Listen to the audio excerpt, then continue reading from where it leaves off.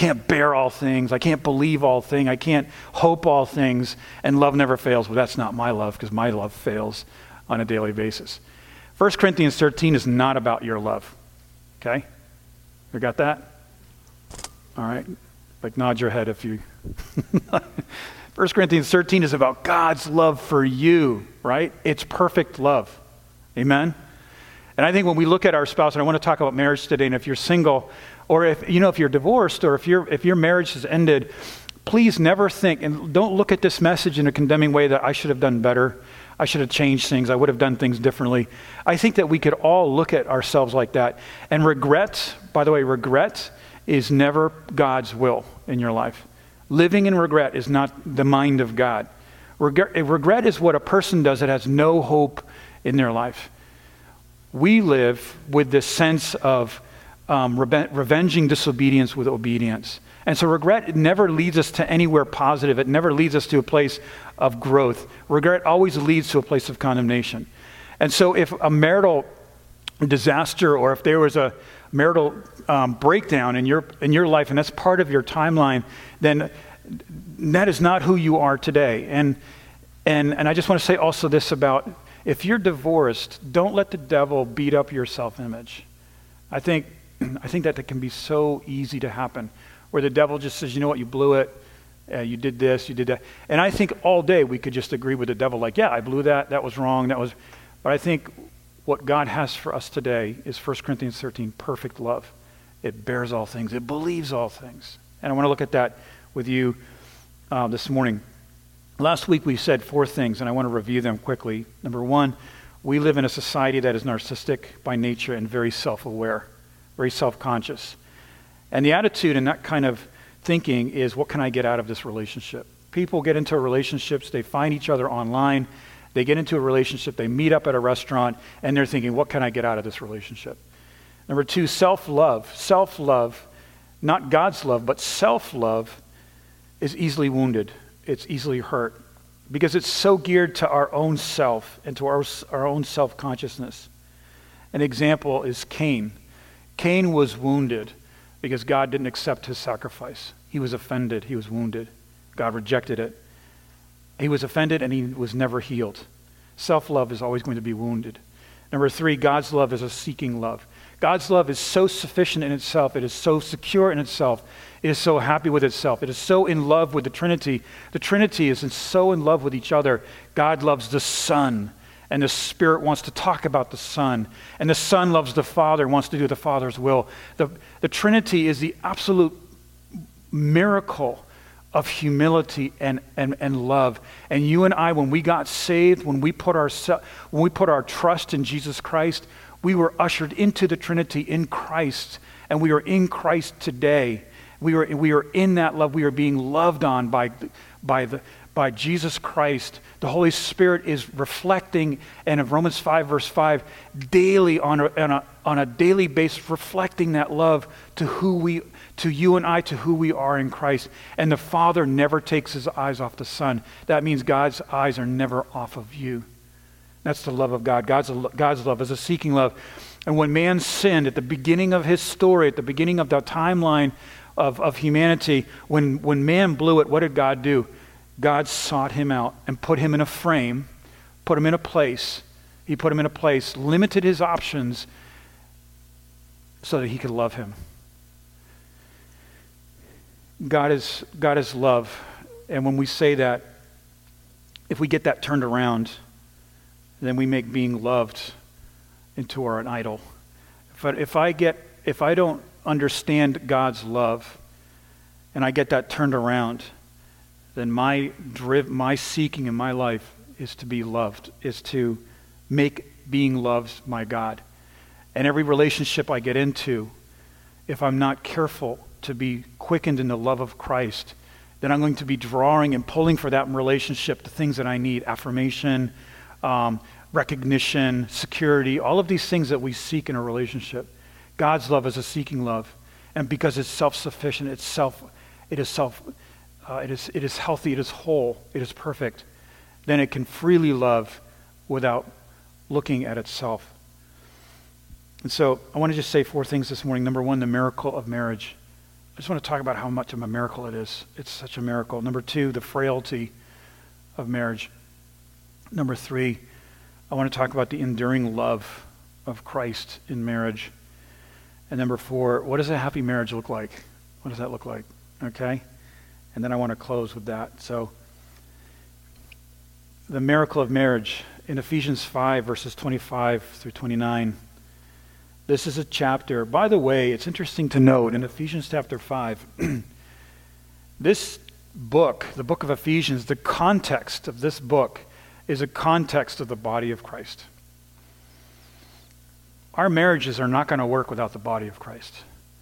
We need to be in the body. Amen? We need a community around us. We need people that are going to build us up, that are going to reflect other marriages in the body that are mature in Christ, that have been through some minefields together.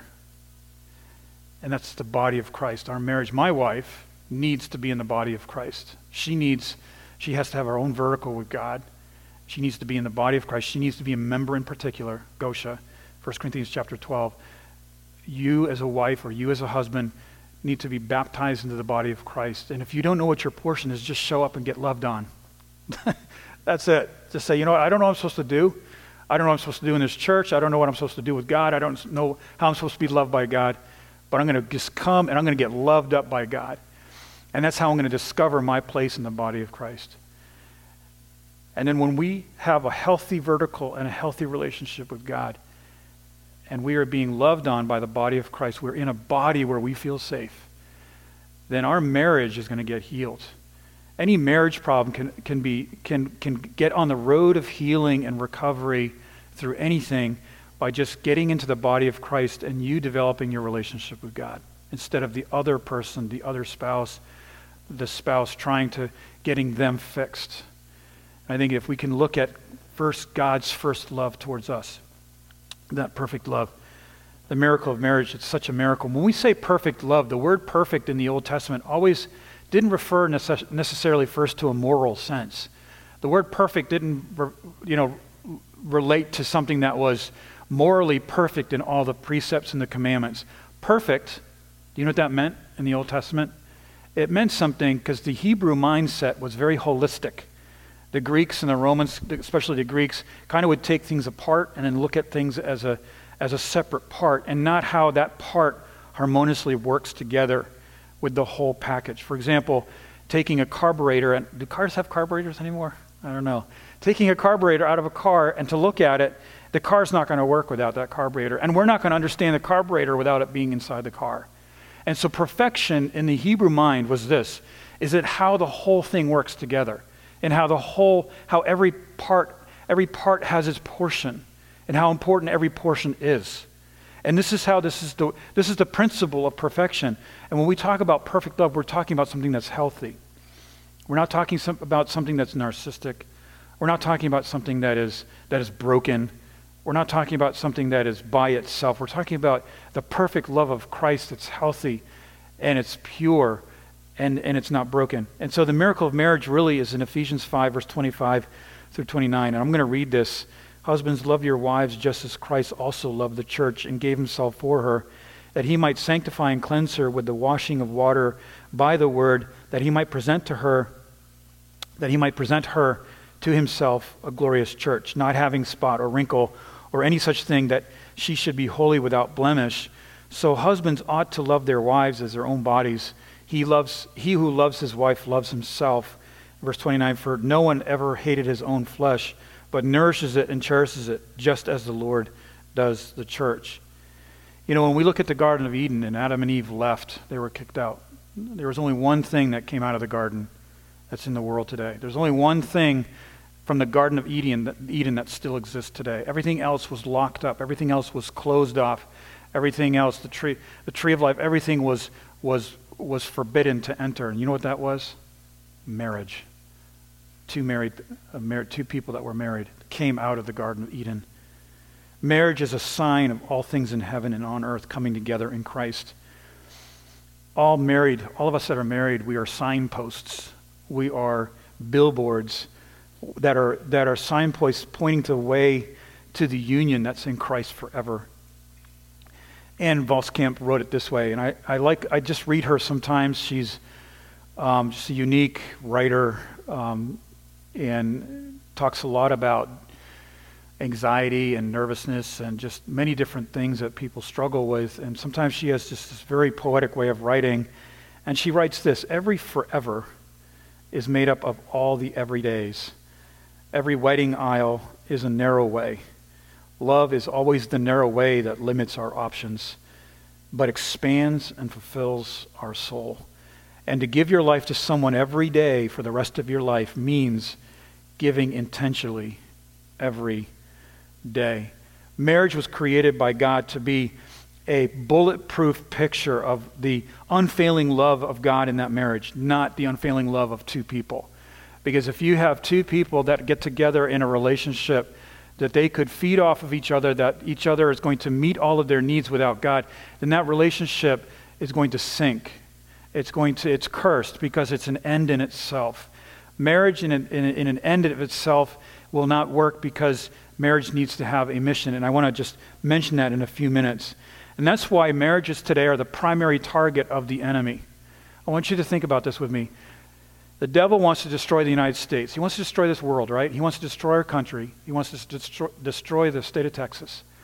He wants to destroy Magnolia. He wants to destroy your neighborhood. And he wants to destroy your family. And how does he do that? By breaking up the marriage.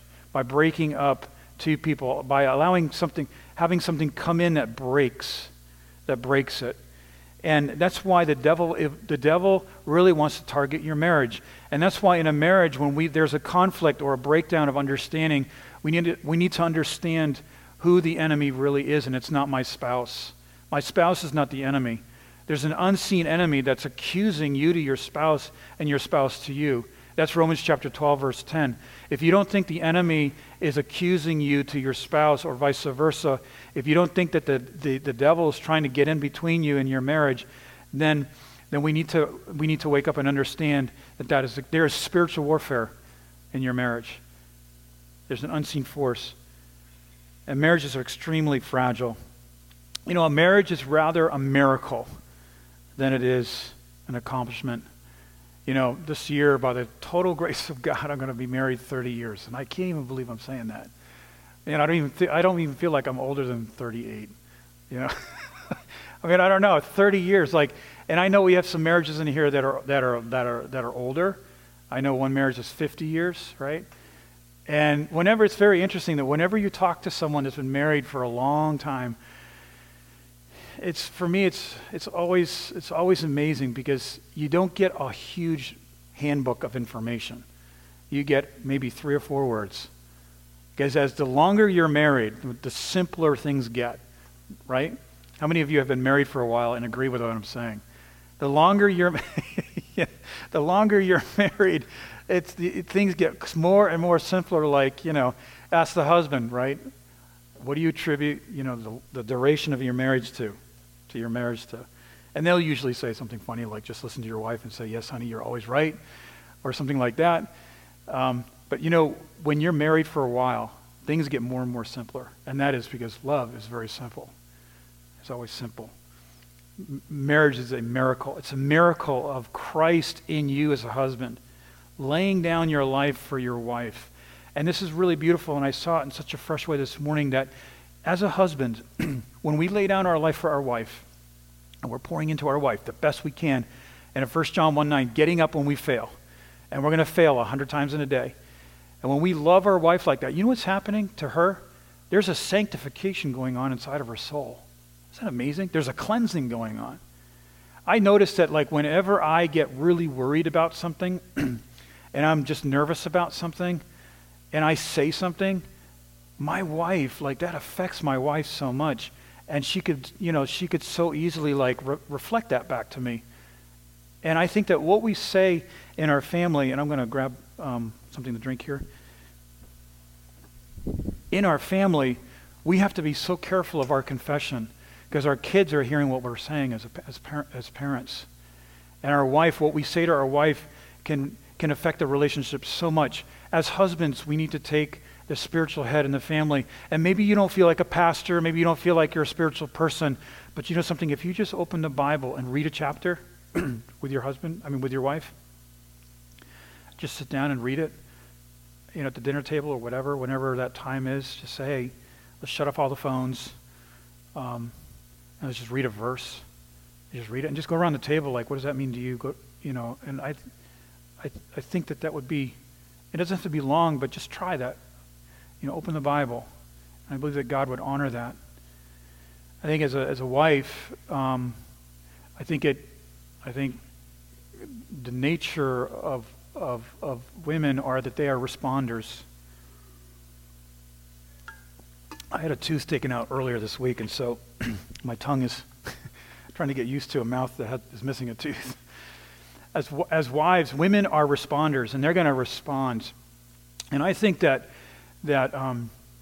when your husband is learning to take his place in leadership in the family, you may be more adept in the Word, or maybe you have more of a history with God, or maybe you're a person that's more God aware, or maybe you know the Bible more than your husband, and maybe your husband just got saved recently. And this is what happened in my family. My mom was a believer for a long time, and then she married my dad, who was not a believer. And then he got saved. And there was this process of her just encouraging my dad to grow in who he was as a spiritual head. And when that's happening, encourage your husband. Celebrate your husband in his leadership, even if it's, because I think husbands, we really need to get that affirmation, and we need to get that encouragement from our wives, because it's not going to come from somewhere else. And so I think that if you're married and your husband is growing in his capacity, growing in who he is in Christ, praise the Lord, because there is so much in the atmosphere against your husband. Because men, women have an incredible, unmovable place in the kingdom of God, and I think men, of course, as well. And the devil wants to just shut down males. He wants to intimidate men in the church. He wants to do everything like he can so that the men just kind of sit in the back. They're not being discipled. They're not being raised up. They're just kind of sitting in the back. They're coming to church because their wife likes it, and their wife enjoys the church, and they're just there, and they're not getting developed. You know what? I think that's such a crime, because God wants to use males, and please don't think I'm sexist here or something, but God wants to use, I don't know what you think of yourself as a man spiritually, but God has a calling on your life. And maybe you're not going to be a pastor, maybe you're not going to be a missionary, but you can be a leader in your family, and you could say something, and God's going to honor that because you're the spiritual head in the family. You and I as men, we could say something in our family, and there's authority behind that because God is behind it. You got it? You could pray over your wife. I just heard this the other day. Somebody told me, I prayed over my wife, and God took away something from that she was suffering from. And I said, that's because you're the head of the household, and God answered your prayer, and he honored it, and he answered it despite you and what you think about your spirituality. Men, I want to say, the devil fights against you, and he fights against you hard. He's going to always go. When the devil attacked the disciples, who did he attack first? He attacked Peter, right? Because Peter was out front. He was leading. Leaders are going to always be hit first. And so women, wives, pray for your husbands. Husbands, pray for your wives. Pray for your family. Pray together. My wife and I will just go for walks sometimes, prayer walks. And we'll just walk and pray. We'll talk, and then we'll say a prayer together, and we'll talk some more, and then we'll pray some more. It's kind of like a conversation. When we do that, we'll be amazed at the miracle of marriage. Marriage is frail. It's frail. And it's frail because there always has to be a dying for there to be loving. For us to love, it requires death. It requires dying. What's an example of that? Jesus Christ. Ephesians chapter 5. Jesus laid down his life. I think in a marriage, it's not 50-50 necessarily what you got to give and take, but it's two people 100% laying down their lives at the cross. It's people laying down their lives, because when we lay down our lives, love can be expressed. It's interesting that someone may say, well, I don't feel like I'm getting what I need out of my marriage. And I think that can happen a lot, and that could go on for years, you know.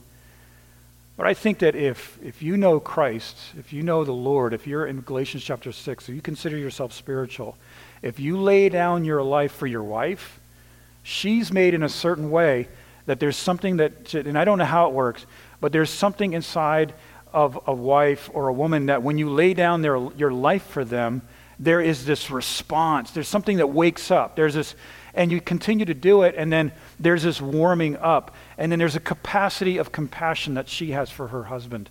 And I think as husbands, sometimes we feel like, for us it's honor and respect. For women, I think it's more security and love and appreciation. And I think that if sometimes, if we're experiencing something and we don't sense we're getting compassion from our wife, keep laying down your life. Keep laying down your life. And as you do that, the Lord's going to do something eventually in your wife, and it's going to reciprocate as compassion. And she's going to look at you, and her compassion is going to be turned on, and you're going to be like, wow, this is amazing. And vice versa. I think when we look at, in 1 Peter chapter 5, verse 7, wives likewise dwell with them, your wives, with understanding. And I like that. Just know your wife. Know her limits. Wives have limits, and different wives have different limits. And there's no cookie cutter model of what a spiritual wife looks like. Some are going to be very gifted and can do a lot of things. Some of them, just to get to church is a miracle. We don't compare our wives with other wives, because that's not wise. When we lay down our life for our wife and we're speaking into her truth and we're speaking into her God's mind and Christ's love for them, that's going to build capacity. Dwell with them with understanding. And that word understanding is just the common word that we know in the Greek language for to know. Giving honor to the wife. Honor, that Greek word taimi, means that honor is something that I give to something that I love. If I love something, I'm going to honor it. If I love something, I'm going to respect it. If I love something that I own, if I honor and respect my home, I'm going to give honor to it. I'm going to take care of it. I'm going to cherish it. And when we do that with our wives, then we're giving them honor as to the weaker vessel. And weaker vessel here does not mean less of importance or the less of ability. I think there are things that our wives can do that are so much more amazing than what we could ever do. There are things that my wife can do that are just eons ahead of me that I could even never imagine how to do it. As being heirs together of the grace of life. That's what Peter said in 1 Peter chapter 5. Isn't that beautiful? Heirs together of the grace of life. You know what that means? It means that you and I, we are going to inherit together as a married couple the grace of God in life. I remember when we got married, there's this anticipation, this excitement, this expectation about, all the things that we're going to do together in life. Kids and this and that and business. And I think that if we dwell together, understanding limitations and not pushing each other beyond the limitations, we're going to together enjoy the grace of life, that your prayers may not be hindered. And that's a shocking verse right there. Because if I, as a husband, don't dwell with my wife with understanding, and if I don't give honor to my wife as to the weaker vessel, as being heirs together of the grace of life, then my prayers could be hindered by God. They could be hindered. It could actually be that God's saying, I'm not going to answer your prayers. You're praying all these incredible prayers, and what you're praying is not wrong, but it's just something's dislocated. Love and honor your wife. Respect her. Do your best. Minister to her. And as you do that, prayers are not going to be hindered. All marriage vows are made by broken people who break promises. And this can break a heart, but this is always the mysterious way of how marriage works. Marriage can break us, and it can remake us. And out of the wreckage that we experience in marriage can come resurrection. Ann Voskamp goes on and says, the only way to dig deep channels of communication is with the shards of a broken, open heart, having the courage to break open our hearts in vulnerability so we can walk into a deeper intimacy. Intimacy is impossible without opening up the heart, without vulnerability. And I think intimacy is something that, we all crave it, but it can't exist if there's no vulnerability, if there's no authenticity, if there's no genuineness. And marriage is amazing. It's because you're put in a place where we are locked together in a commitment of vows, and your spouse is going to know you, and they're going to know you through and through. And wives can read minds of their husbands. They can do it. And if we're not vulnerable, if we don't say, honey, you're right. Because I think there's something about men, we just want to hold our ground. We want to protect our stuff. We want to hold our cards tight to our chest. We don't want to show our hand. And I don't know, moms and wives have like this intuition that's it's like the sixth sense or something. And I think that if we as a husband can be secure in the love of God and know that God is for me as a husband, amen, Jimmy? If we could know that God is for us, and I was thinking about Jimmy today, and just the story of his marriage is amazing. If we could understand that God's love is towards us, we can be secure. And you know what happens is that we can afford to be vulnerable and say, honey. And you know something, I think that sometimes as men, we think, if I tell my wife what's going on in my mind right now, she's probably going to, divorce me 1,400 times in the next 3 seconds. And that's not the way it is. I think that the security and the joy and the blessedness and the deep channels of communication in a marriage happen when there's a union there, where I know that I can say to my wife something, and she knows God, and she's gonna look at me, she's gonna rally around me and encourage me and pray for me and be a helpmate. And that's a beautiful thing. I said, men, we need to learn how to be vulnerable. And it doesn't mean that I'm walking around telling everybody all the bad thoughts I have. That's not vulnerability. That's not true transparency. But it's like when there's something and I think that sometimes things land on our plate as husbands and as men that we really need our wife. God says, you're a team here. Your wife's going to come in and help you. That's what I've called her to do in your life. And when we do that, oh man, it's painful. We got to let go a little bit of our pride, a lot of our pride, all of our pride. And I think in vulnerability there can be intimacy on every level. Where two hearts repair a heartbreak by grafting together, they can be the strongest right there at the break. I think frailty of marriage is frail, and there's going to be torpedoes that come out of nowhere.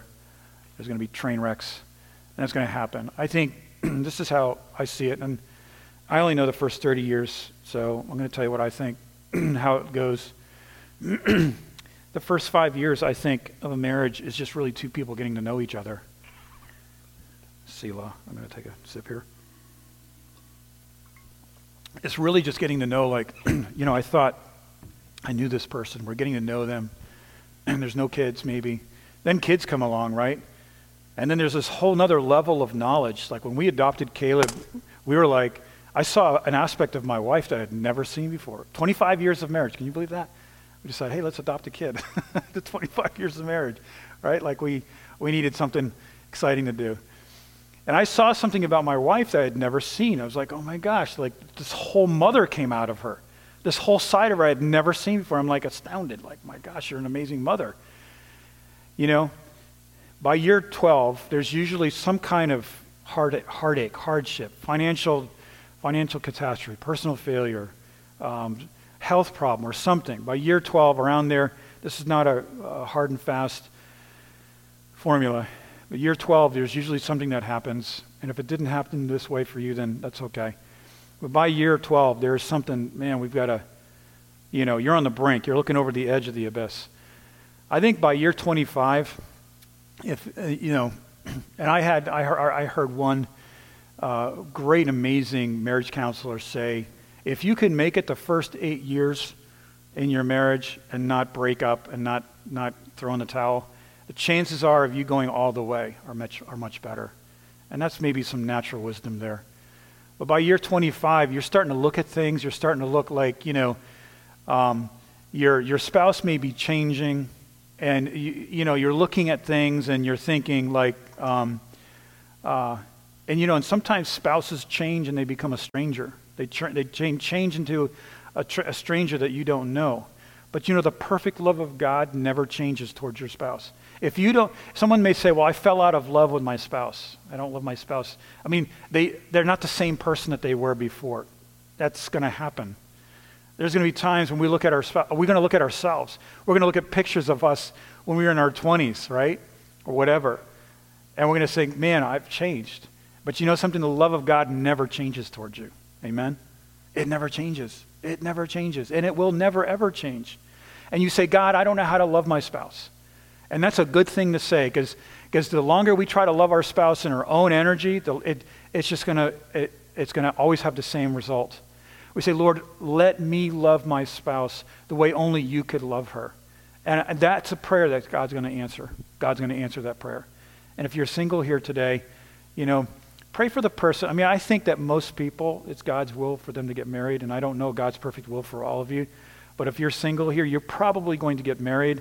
And if you're not, then that's God's will, and you're not missing anything. And by the way, we live in a culture today that if you're not married, then you're not as spiritual as the married people. That is such a farce, okay? Let's put that to rest. If you're not married and you don't have kids, or if you're married and you don't have kids, that doesn't mean anything about your spirituality. It doesn't mean anything. It doesn't make you less spiritual, or it doesn't make you have less of a portion of the body of Christ. And you may be wondering why I'm saying this, but I've heard it said, if you're single, because sometimes the attitude can be like this, well, we're going to pray for you until you get spiritually mature to a place where you can finally get married and have kids. Like, that's not the way God thinks, all right? The enduring love of Christ in marriage, number 3. And this is Jude 21. There's only one chapter in the book of Jude, and that's verse 21. Keep yourself in the love of God. You know what that means? Keeping yourself in the love of God. And this is where marriage starts. This is where the beginning of all marital conflicts and marital things get resolved, by keeping ourselves in the love of God. In the English language, it's a little weak, but in the Greek, what it says guard yourself. Guard your marriage in the love of God, in the agape of God, in the love of God. Guard it. Make sure that your marriage is abiding in the love of God. Lord, I don't know how to love. Then let God love you. And as we do that, we begin to discover the passion of Christ. Because the passion of Christ is the ultimate passionate love. So if we abide in Christ, there's hope to stay in love. Ann Voskamp writes this, there's an old love that sees a kind of holy double vision, that remembers a young lover in all their seemingly infallibility and sees your aged lover in all their beautiful humanity. This must be what it is. This must be what it means to be naked and unashamed, meaning being seen in ways that we wish nobody else ever saw us or ever knew, and that we would never really know what it means to be loved. This kind of love means that I am known. Marital love is this: I am known, all my frailties, all my brokenness, all the masks are gone, the failures, everything's out on the table, and yet God loves me and my spouse loves me. That is amazing right there. That's incredible. And I think we're in a society that looks at marriage like, man, young and pretty and hot and exciting and passionate, and wow, this is incredible. And then this is like the peak of all marriages. But really, if we understand the love of Christ it's the most amazing, passionate, exciting, exhilarating love is this. I'll tell you a story. I have a friend in Maryland. His name is Bob. And he's probably now close to his 70s. Maybe he's already in his 70s. And his wife is named Deb. And the last name is Moore. And not related to us.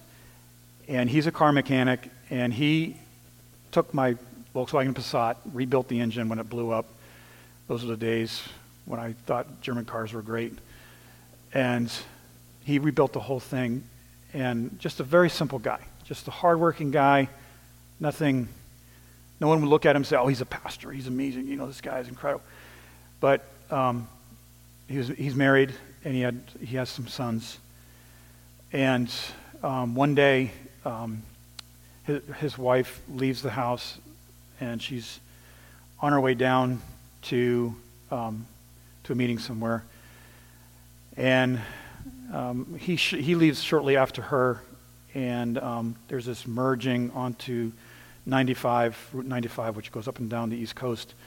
And she's merging onto that highway, and an 18-wheeler crushes her car into that Jersey wall, those cement walls, crushes the car right in. I mean, just like a pancake, it just crushes it totally. And Bob was like maybe minutes behind her, and there was this whole line of cars. It was traffic jam. And you know how you're in a traffic jam, you kind of see something up there, there's some blue lights, and you can tell that there's an accident. And he got up there and he sees his wife's car. And he realizes, oh my God, this is my wife's car. And he runs out of the car, runs up, and the ambulance is there. They're trying to resuscitate her. They got a medevac coming in. They're going to fly her out. It's landed, and he's there. It's just you can't even imagine. A beautiful woman, both of them. He's handsome, living in a beautiful, in a county that's very similar to Montgomery County, and his wife, they're saying she's probably not going to make it. Well, she makes it. She had a massive head injury. She makes it. And they revive her. They bring her back. She goes down this road of 3 years of just recovery, of rehabilitation. And I just was thinking about this. I think about this couple a lot. And this guy, I've never seen a guy like this in my life. Every day, he didn't leave the hospital. He was there by his wife's side. She was in a coma for a long time. And when she woke up, she didn't remember anything. She didn't remember anybody. And she was just disfigured, and just everything was broken. And I just remember, just talking to him, simple guy, simple faith. And he would just be there holding his wife's hand, praying best he could, reading scripture. So she recovers, and she doesn't remember anything. And what he has to do is his wife is she has some cognitive ability. Her personality has changed. She's coherent, but she's very handicapped. And she doesn't know her kids. She doesn't know her husband. And what he has to do is he has to win her heart again. And he has to persuade her. It's not a movie. It sounds like a movie, doesn't it? But he has to persuade her that he loves her and that her kids love her. And this just went on for years. And that's maybe 20 plus years ago. And I just saw a picture recently on Instagram of her and her husband, and this man is just I don't know how to explain it, just loves his wife so much. And when you look at her, maybe there's not a lot to look at, but he sees something. He sees that girl, that girl he fell in love with. That soul is still there. And that's the love of Christ, to lay down your life when someone could just walk away and say, this is over. I can't do this. And maybe people would say, okay, I understand. You got to look out for yourself, your own needs. But something, I think that this is a passionate love right there.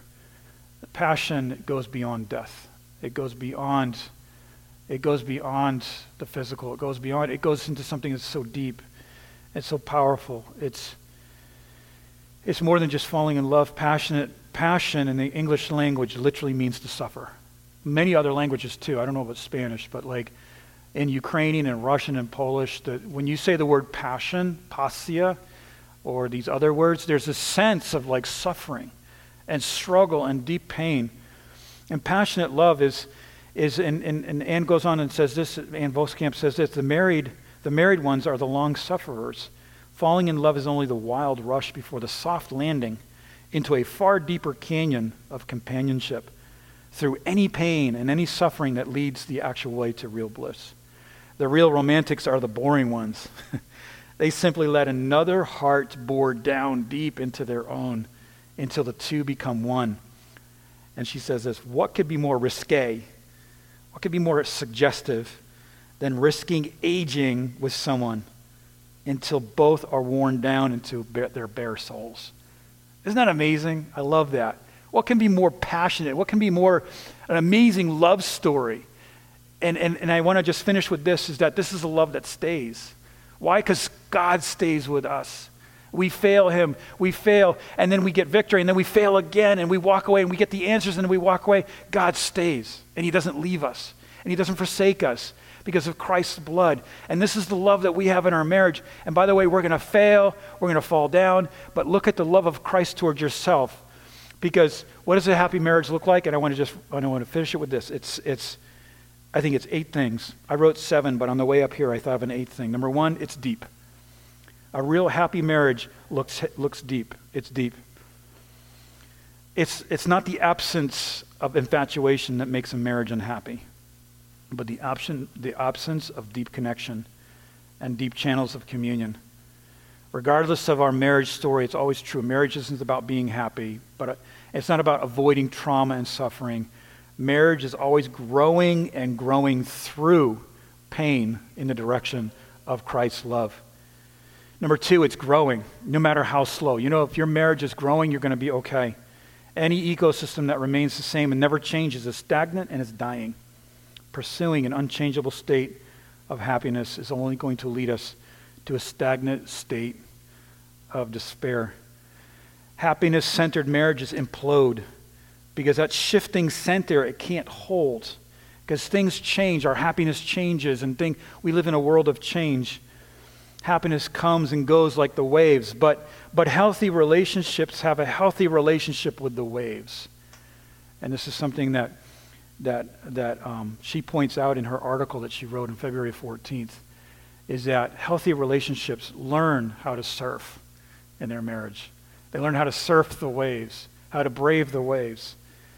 And rising and falling, and the rising and the falling in marriage, and trusting God to worship until we rise. Number 3, it's a narrow way. It's a narrow way. A happy marriage looks like a narrow way. The wedding aisle is the narrow way, and guarding ourselves in the love of God keeps us from the emotional affairs. And by the way, affairs can happen not just physically, but they can happen in an emotional state.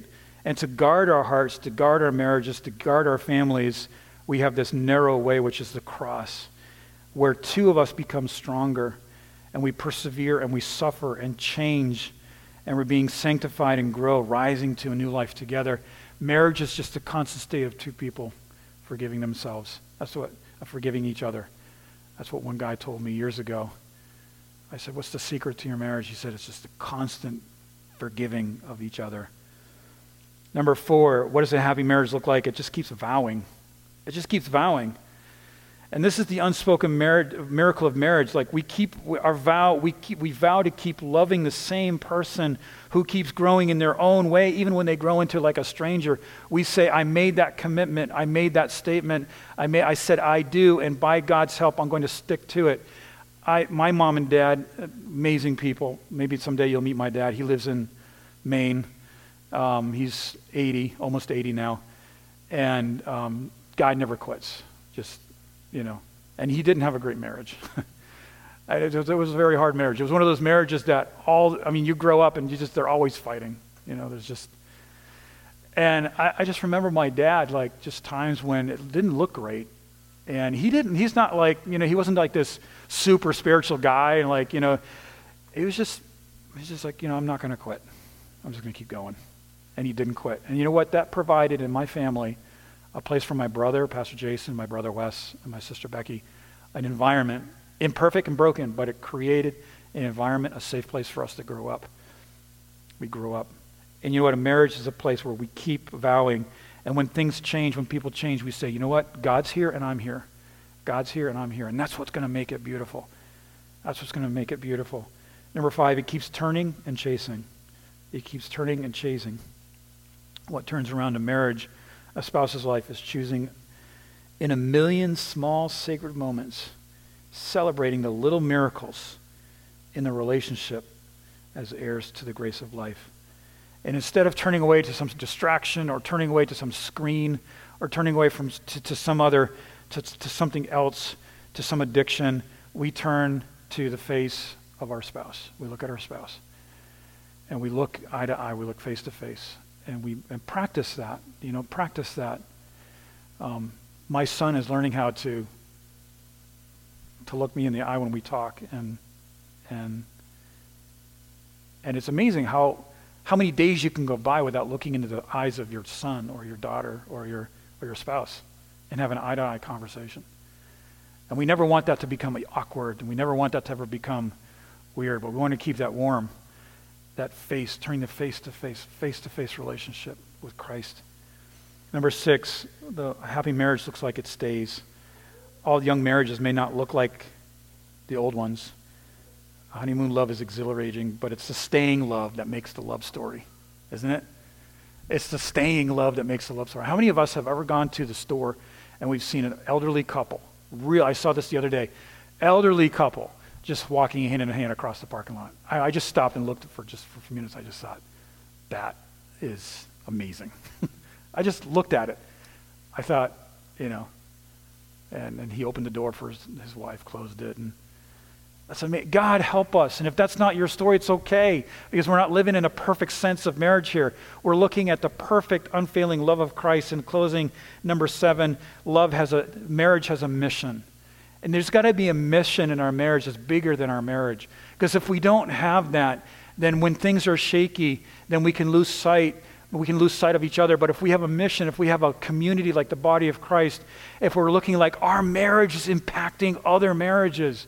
And I love it how we have marriages in this body here that you don't have to tell them anything. They're already on it. Like, I don't really say a lot, but when new people come in here, we have people that just go right up to them and they're welcoming them because they have this marriage on mission. Abraham and Sarah had a mission in their marriage.